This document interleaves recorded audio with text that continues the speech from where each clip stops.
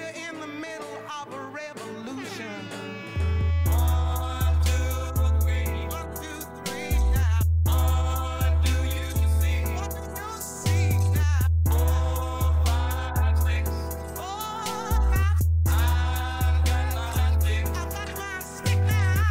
Hey y'all, welcome back to the Artivists Room, movement building through art and activism. I'm your host, cultural organizer, artist, actor, and writer, BK, and today is a really special episode. We're doing our very first crossover interview. This episode will be featured here on our platform and also on the Activist Files, a podcast by the Center for Constitutional Rights, where they feature the stories of people fighting on the front lines for justice, including activists, lawyers, and artists. They interview their movement partners, the clients they represent, and people using storytelling to create change. We got the opportunity to sit down with Nadia Ben-Youssef, who sits on the advisory board for Donkeysaddle Projects and is also the director of Advocacy for CCR. The Center for Constitutional Rights works with communities under threat to fight for justice and liberation through litigation, advocacy, and strategic communications. I'm really excited to get into today's show, so let's do just that. Get into the room with the Activist Files and Nadia Ben-Youssef of the Center for Constitutional Rights.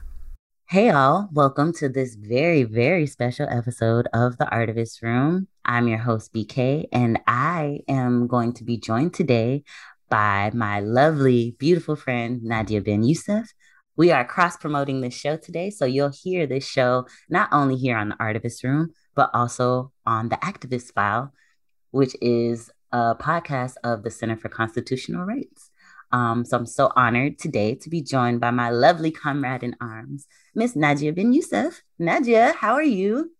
BK, I am so happy to be here with you and to hear that intro and that voice.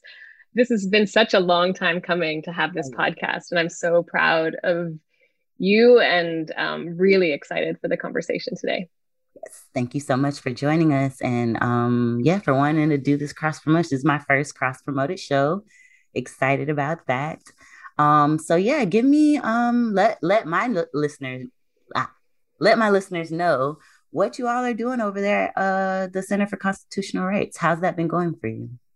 Oh, thanks, BK. Yeah, it's fun to cross promote and to build out our podcast listeners and introduce folks both to your show and to our podcast, The Activist Files at the Center for Constitutional Rights. And you know, I joined the Center for Constitutional Rights 2 years ago, a little over 2 years ago, as their director of advocacy.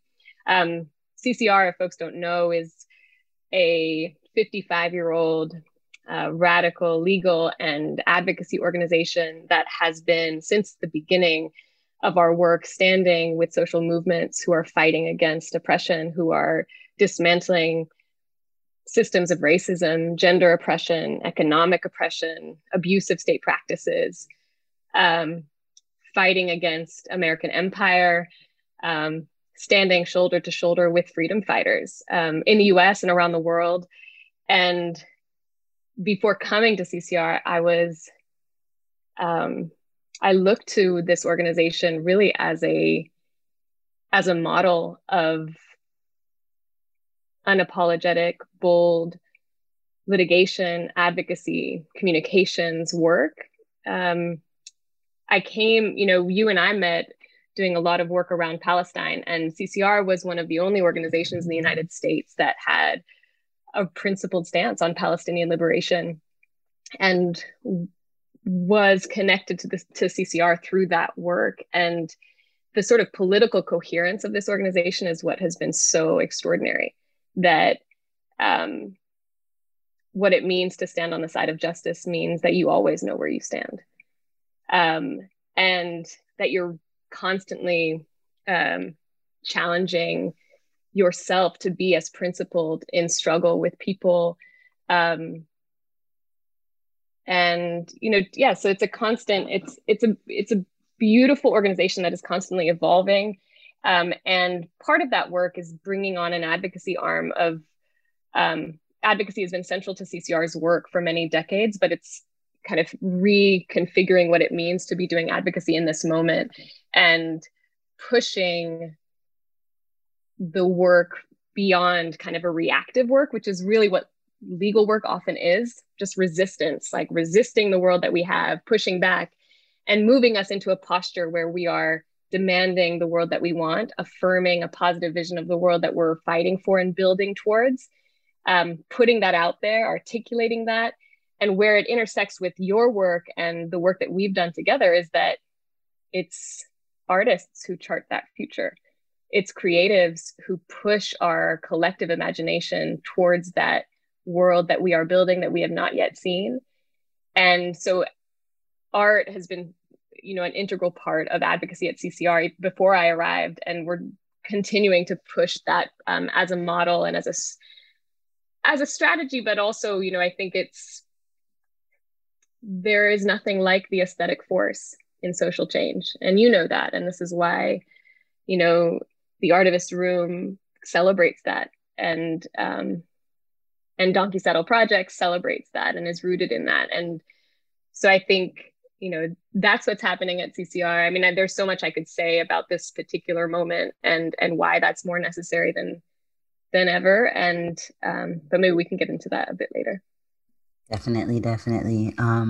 Just want to congratulate you for, kind of, I don't want to say upgrading to CCR, but, getting into the space where you're now working a part and being a part of that long legacy of folks who are not only prioritizing the arts through advocacy and the legal system, but also like making it a point to utilize artists in that way. And I don't think we've seen that in such a way in our movements. I mean, we've seen it in like small ways, like there are pockets of artists and advocacy that kind of, push our movements forward.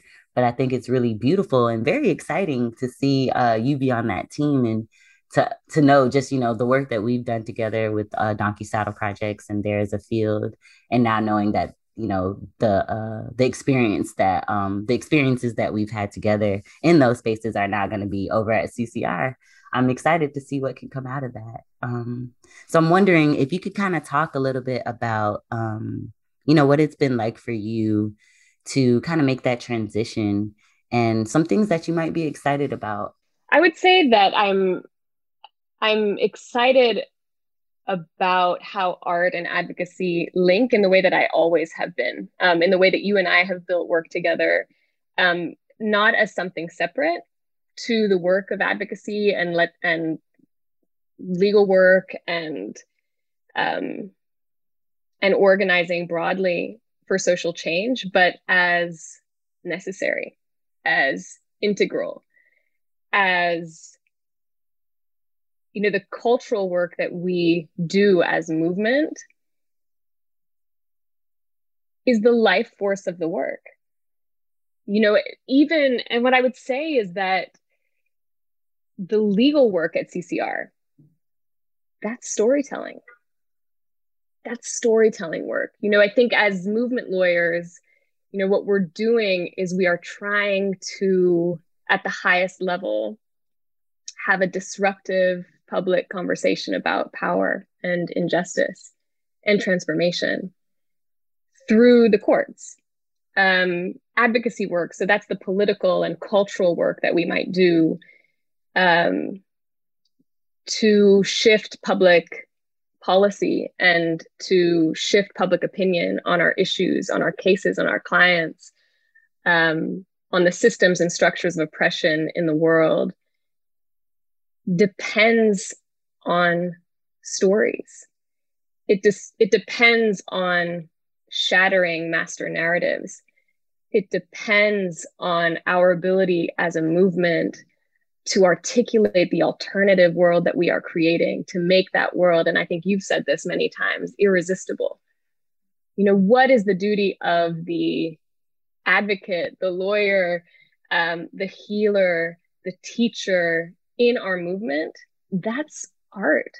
For me, it's artwork, right? And if the more that we focus on, again, the power of the aesthetic in our movement, the stronger we are. And I would say that that has been true throughout history of resistance.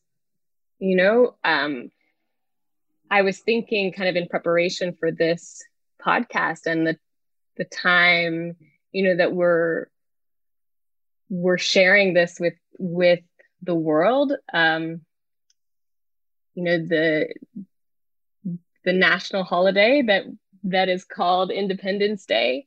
I was thinking about Frederick Douglass and, of course, his brilliant speech, "What to the slave is the 4th of July." Frederick Douglass as an orator, as an artist, the aesthetic force of that speech was transformational, resonates, has an echo into the present, that forces us to recommit to changing our material reality. And art does that uniquely, and it is to our detriment if we do not integrate it fully and even follow the leadership of creatives and of those who push our radical imaginations. Because, you know, really what is possible in our world takes place first in the imaginary. We have to imagine it, and then we build it, and it's thanks to artists. And I say that in the broadest, you know, the broadest definition of what an artist is,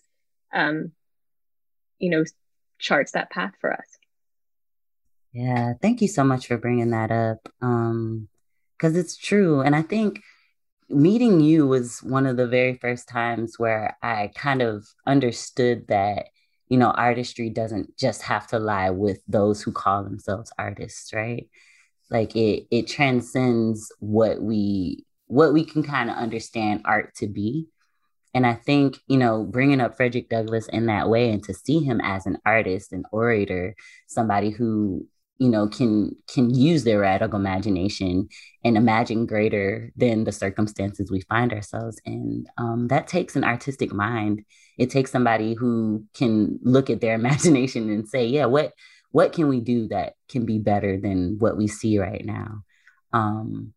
So in that thought, because one of the very first times that I met you and when we started working together, again, it was around the play project that we did with Donkeysaddle Projects, There's a Field, which highlights a Palestinian family's struggle for justice after, you know, witnessing the murder of their 17-year-old child during protest. The story resonates on so many levels for me as a Black woman who witnesses those types of injustices so often here in the United States.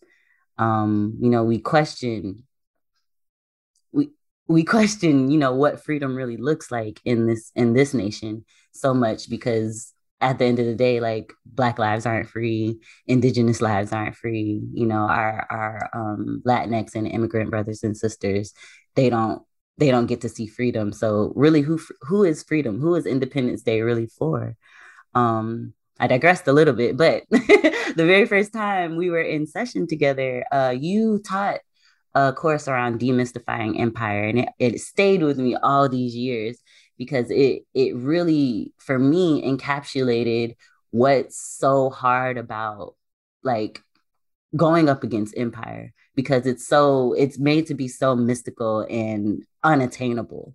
So I just want to ask you if you could kind of, you know, break down how we can demystify empire in today's world.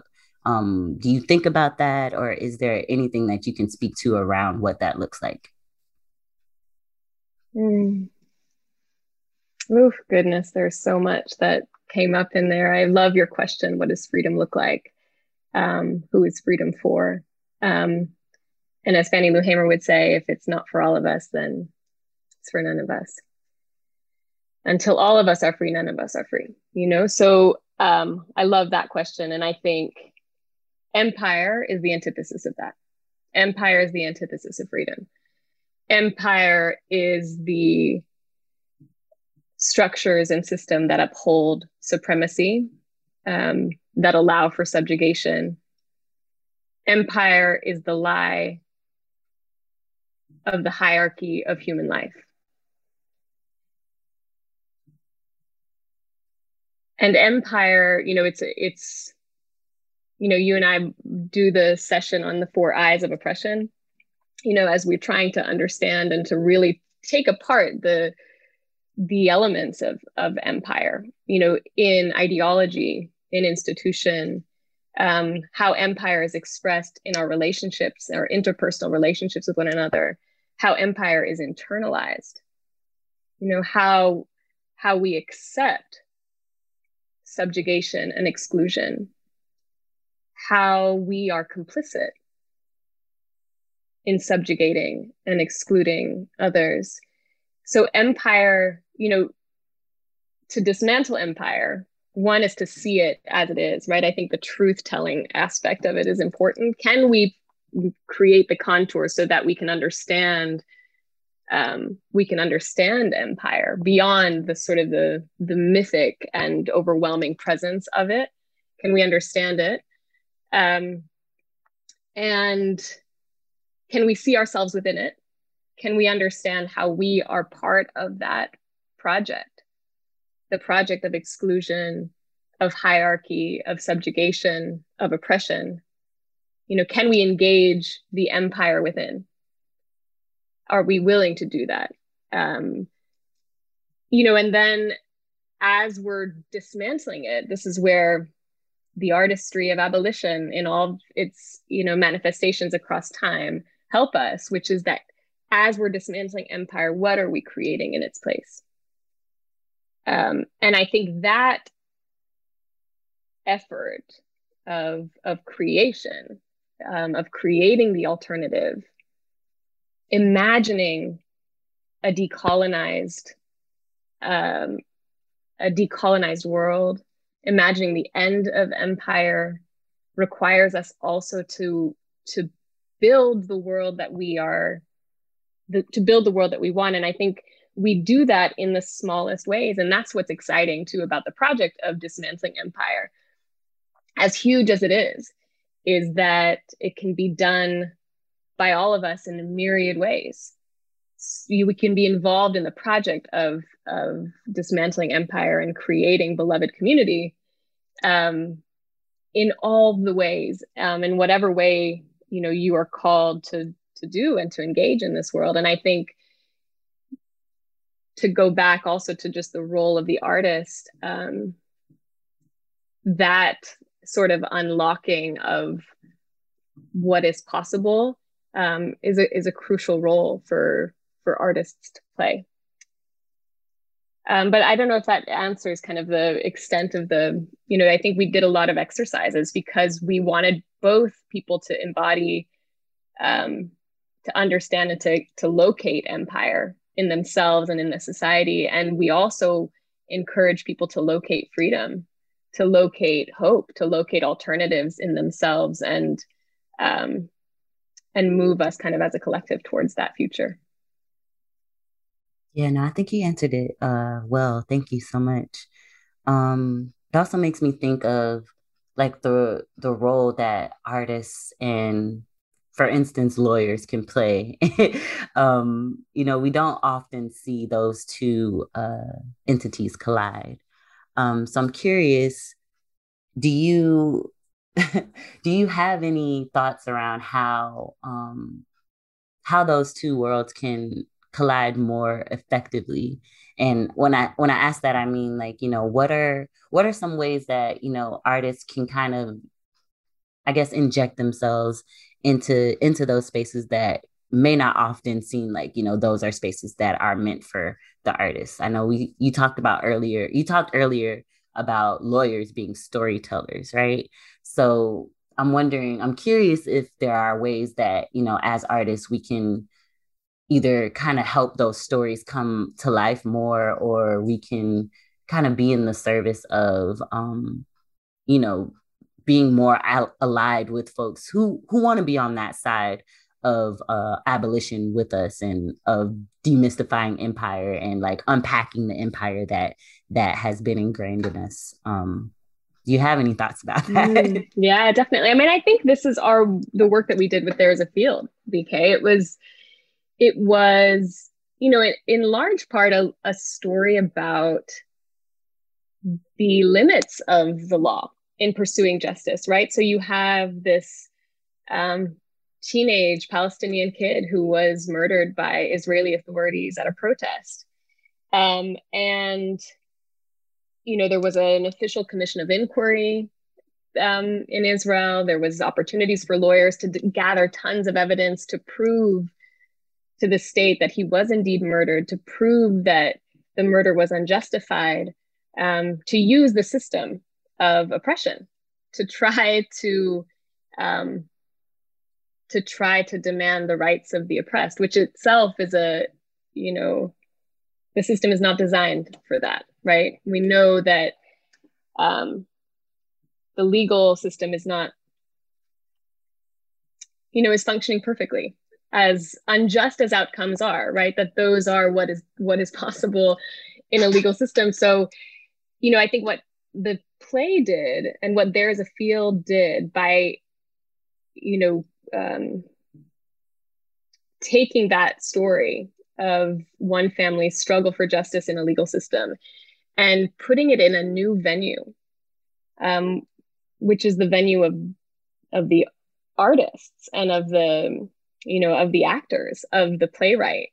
And what Jen Marlowe, the playwright, did, is in line with, I think it's a documentary style play. And what it does is gives Palestinians and those who experience oppression the permission to narrate their stories. This is Edward Said who talks about this, the permission to narrate, and why moving from the object of inquiry, the object of discourse, the person who's most impacted becomes the subject, becomes the narrator of their own story. And in that, you take it out of the realm of the oppressor, so out of the realm of the law, and you put it in the realm of the artist, the realm of art and creativity. And there you create an alternative venue for justice, right?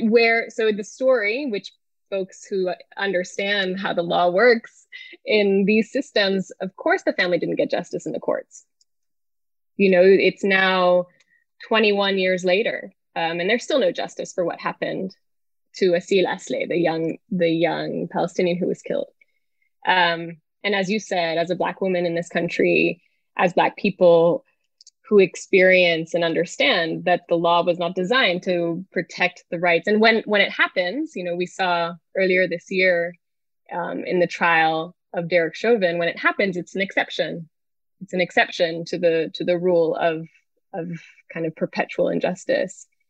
And then when it happens, to underscore that injustice is still gonna, rear its ugly head, we see as this is happening, another murder is happening.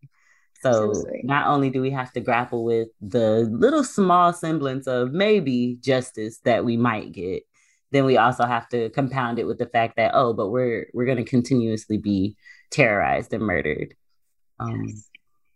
So yeah, I didn't mean to interrupt you, but you have to. Yeah. That's it, right? And then how, if there is not an alternative venue for justice, to engage in that system ends up legitimizing it in some way, right? Like so artists play a role of, kind of taking the best of what is possible, which is the storytelling, the best of what is possible in law, the conversation about power that you're trying to have, the disruptive force of taking a case like this and putting it in a venue where actual justice, actual accountability, actual healing is possible.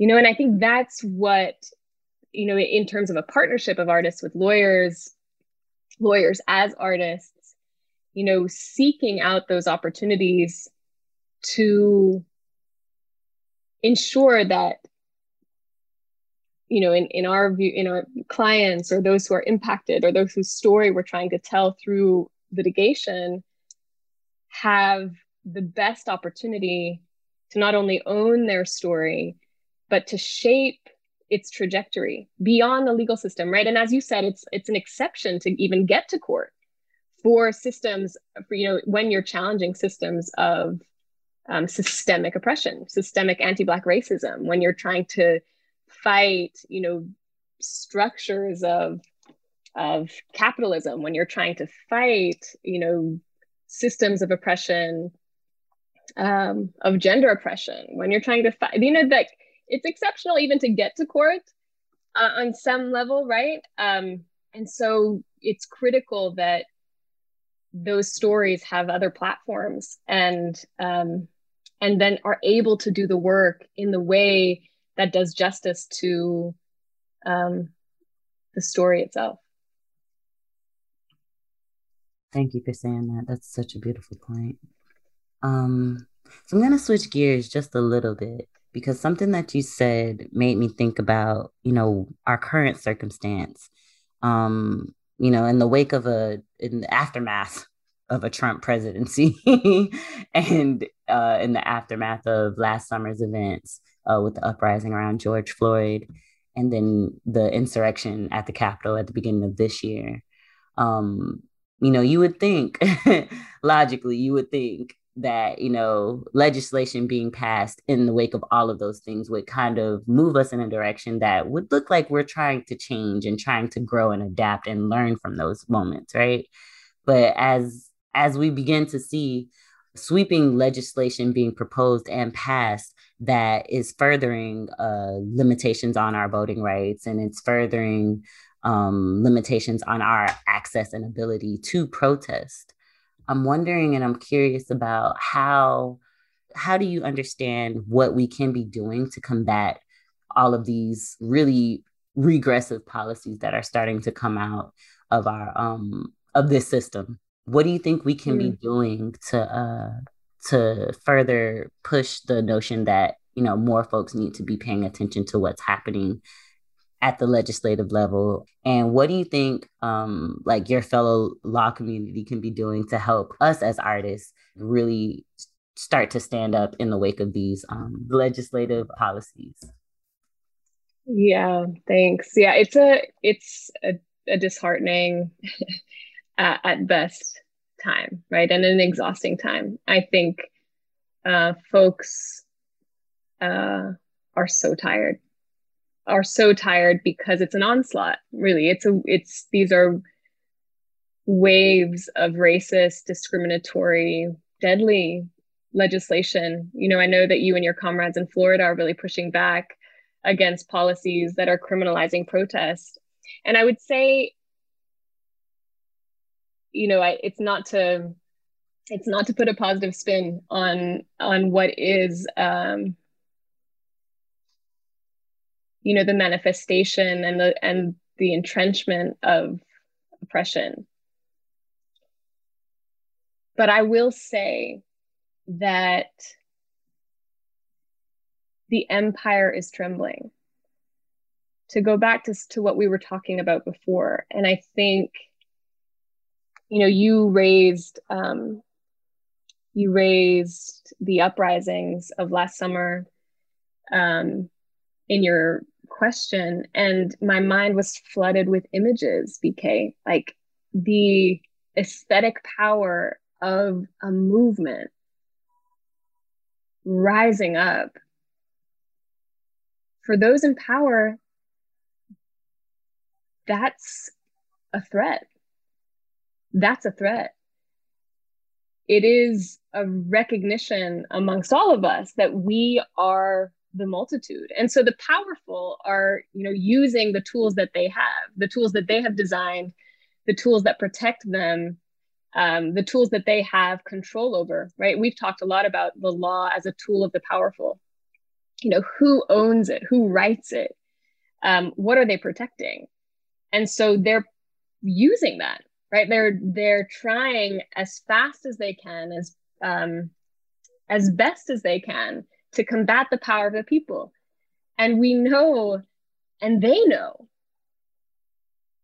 that power is so limited when compared to what community, what movements, particularly movements with a vision, can do and can achieve. Now, as you had also mentioned, we were reeling from a Trump presidency. That was also a movement, with a vision. I was in conversation with one of our comrades, Ashley Woodard Henderson, on our podcast, The Activist Files, a few months ago. And that's, as she was kind of describing the kind of the racist, regressive, proto-fascist Trump regime and administration, and the world view that he represents, is a movement with a vision of annihilation of the other, a vision of white supremacy, nonetheless a vision, right? And I think the counter vision, the counter public that we are a part of, that we are struggling with, is tasked with setting that alternative vision. And I think lawyers and artists, creatives and organizers, healers, parents, like this collective is obligated to make clear that alternative vision. And then, there's different ways, there's different strategies about how we chip away at the power of oppression, how we engage in it. That there's ways to disrupt power, and there are ways to redistribute power. And I think we just have to kind of put together the best of our creative abilities and of our skills to seek out the best tactics and the multitude of tactics that we can employ against these forces. And we have, we have what we need. We have everything that we need. And I think part of that is acknowledging it to ourselves and to each other, and giving people the resources that they need to first survive, to first survive, and then to employ their gifts and their joys in the service of our collective liberation. So, being that we are still in the wake of this very global pandemic moment, I'm curious to see if you've thought about what the implication of the pandemic means for us moving forward. A lot of people have suffered a lot of loss, emotional losses, like physical bodies of people that they've lost. People have lost their businesses, their homes. I'm wondering, from a legal standpoint, in your lawyer mind, how do you think the moment that we are moving through with this pandemic is going to shift the way that folks are now seeing themselves in our movements, but then also in our legal communities and folks in your field? Like, how do you think this will shift the way that they think about the impact of their work? Great question. And for full disclosure, I am a lawyer. I'm trained as a lawyer. I don't know that I would. I've been doing advocacy work for all of my career in law. So outside of the law, in part because the law was not my joy, and there were people who it was their joy, and they were doing incredible legal work, including my colleagues at CCR. So shout out to the lawyers, and those of us who studied it and didn't continue necessarily. But right, I would say that for all of us, the pandemic has, I hope, BK, and I really hope that the pandemic transforms us. If we do not emerge clearer, more compassionate, better from the devastation of this experience, the tremendous loss that you said, I mean, it's hard to imagine it's hard to imagine a more profound test of humanity, than this kind of devastation, and so I think what it requires is, and what it has uncovered and made impossible to ignore, is the root cause of so much suffering, so much unnecessary suffering. So many people died, BK, that didn't have to die. And that's the case for so many of the interlocking pandemics that we are confronted with. Pandemic of a health crisis, the pandemic of anti-Black racism, the pandemic of capitalism, the pandemic of empire, the pandemic of white supremacy has caused so many people to die. We've lost so much. We've lost so much potential and possibility. We've lost so much, so much of our humanity. And the root causes of that loss has to be our target. I think in the aftermath of the pandemic, addressing symptoms of the problem is no longer sufficient. It has never been, and you and I know that, our comrades know that, but we don't have time. We cannot be addressing the symptoms when we know so clearly what the problems are. So what I need in this moment, and what we need to do, is be very laser focused on the root causes, asking the right questions, addressing the root causes, and creating solutions that are sufficient. Half measures are not enough. We have to be willing to articulate the horizon that we are moving towards. So even if we do have to take incremental steps towards that, sure, but we're not going to be taking 2 steps back. We can't. It has to be continually forward towards the horizon of freedom, towards the horizon of reparations, towards the horizon of abolition. And that's where we're moving, So I think the moment requires lawyers and others to be very serious about a complete recalibration of our national and global priorities. It has to confront the legacies of empire, colonialism, oppression, anti-Black racism, anti-indigeneity. We have to confront the pillars of our unjust society, and all be in the service of reconfiguring, transforming that society. That's the work now. Anything less is an injustice. So as we've been having this conversation, Audre Lorde's words have been coming to me. She said that the master's tools will not dismantle the master's house. So I completely understand that. And in that regard, I completely believe in the power of the people. So, I really appreciate the perspective that you brought today. And the work that you're doing and continue to do. Like I totally admire you as a person and as a lawyer and a fierce freedom fighter. So just thank you for all of your words and wisdom. I'm gonna let you go in a second, but I have 2 final questions that I do want to ask you. Well, actually, no, it's just 1 final question, but I like to do this as my ending question. But as the artivist that you are, the activist, the lawyer, the artist, the beautiful person, if you could talk to anyone in your room, be they living or passed on, who would you talk to, and what would you want to speak with them about?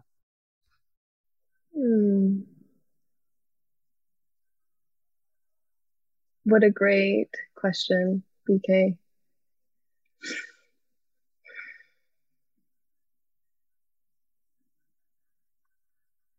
I think I'll, in part because, in my room, I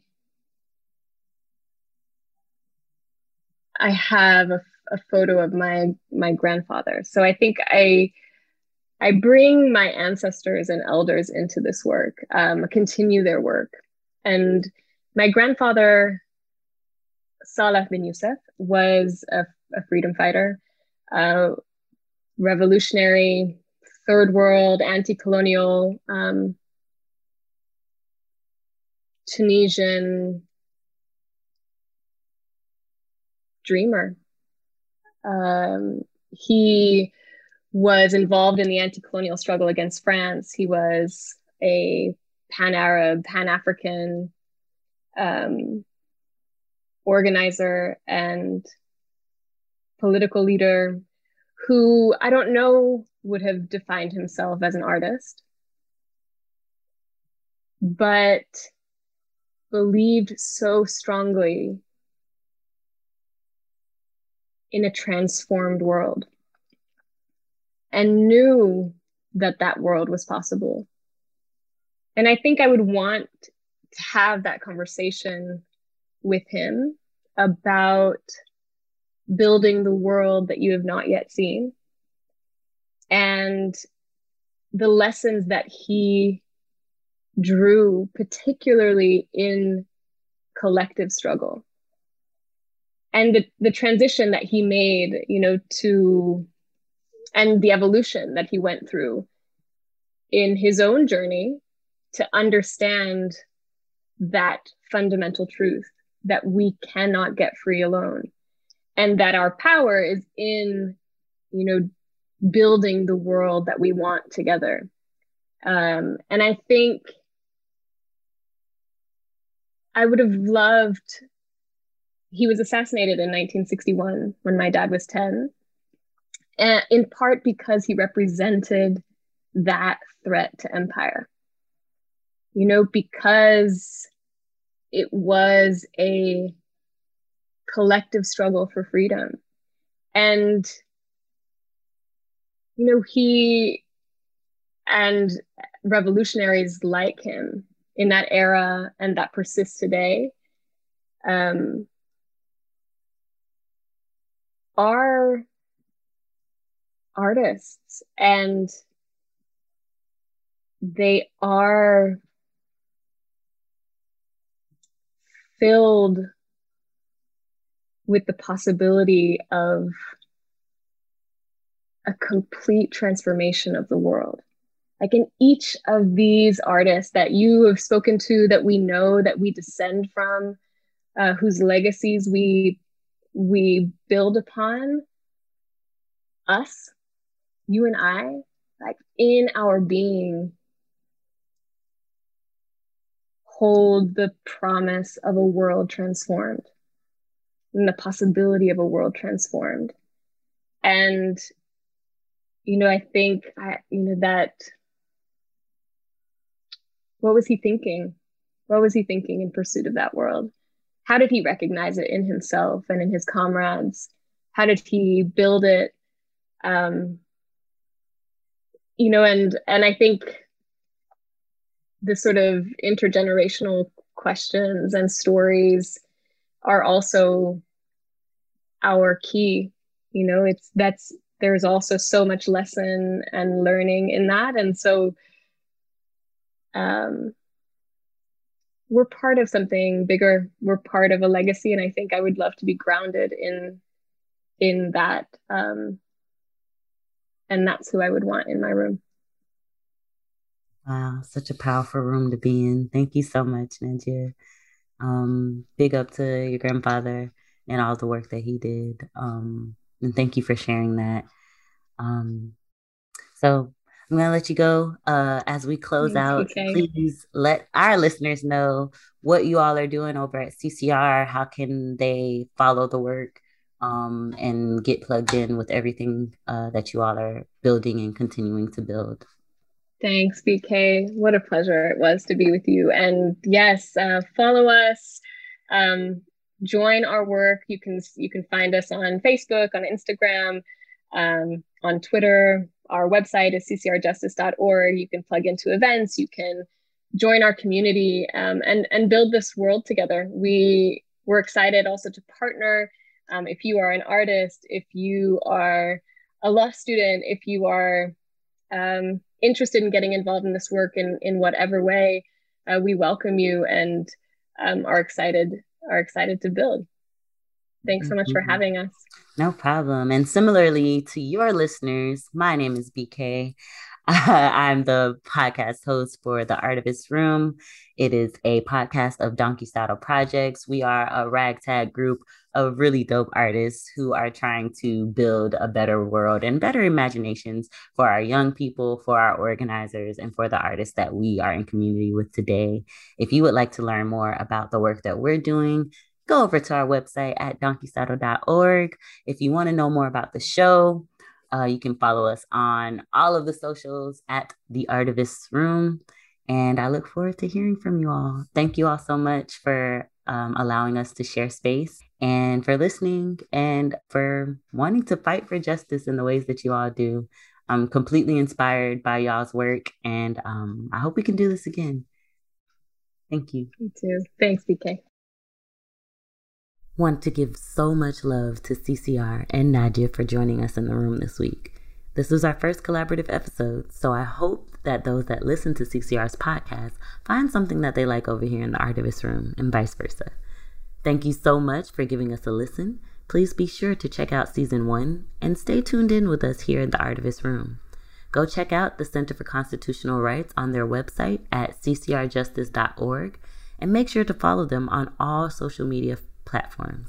You can find them on Facebook and on LinkedIn at Center for Constitutional Rights, on IG at CCR Justice, on Twitter at the CCR, and lastly on YouTube at CCR Media.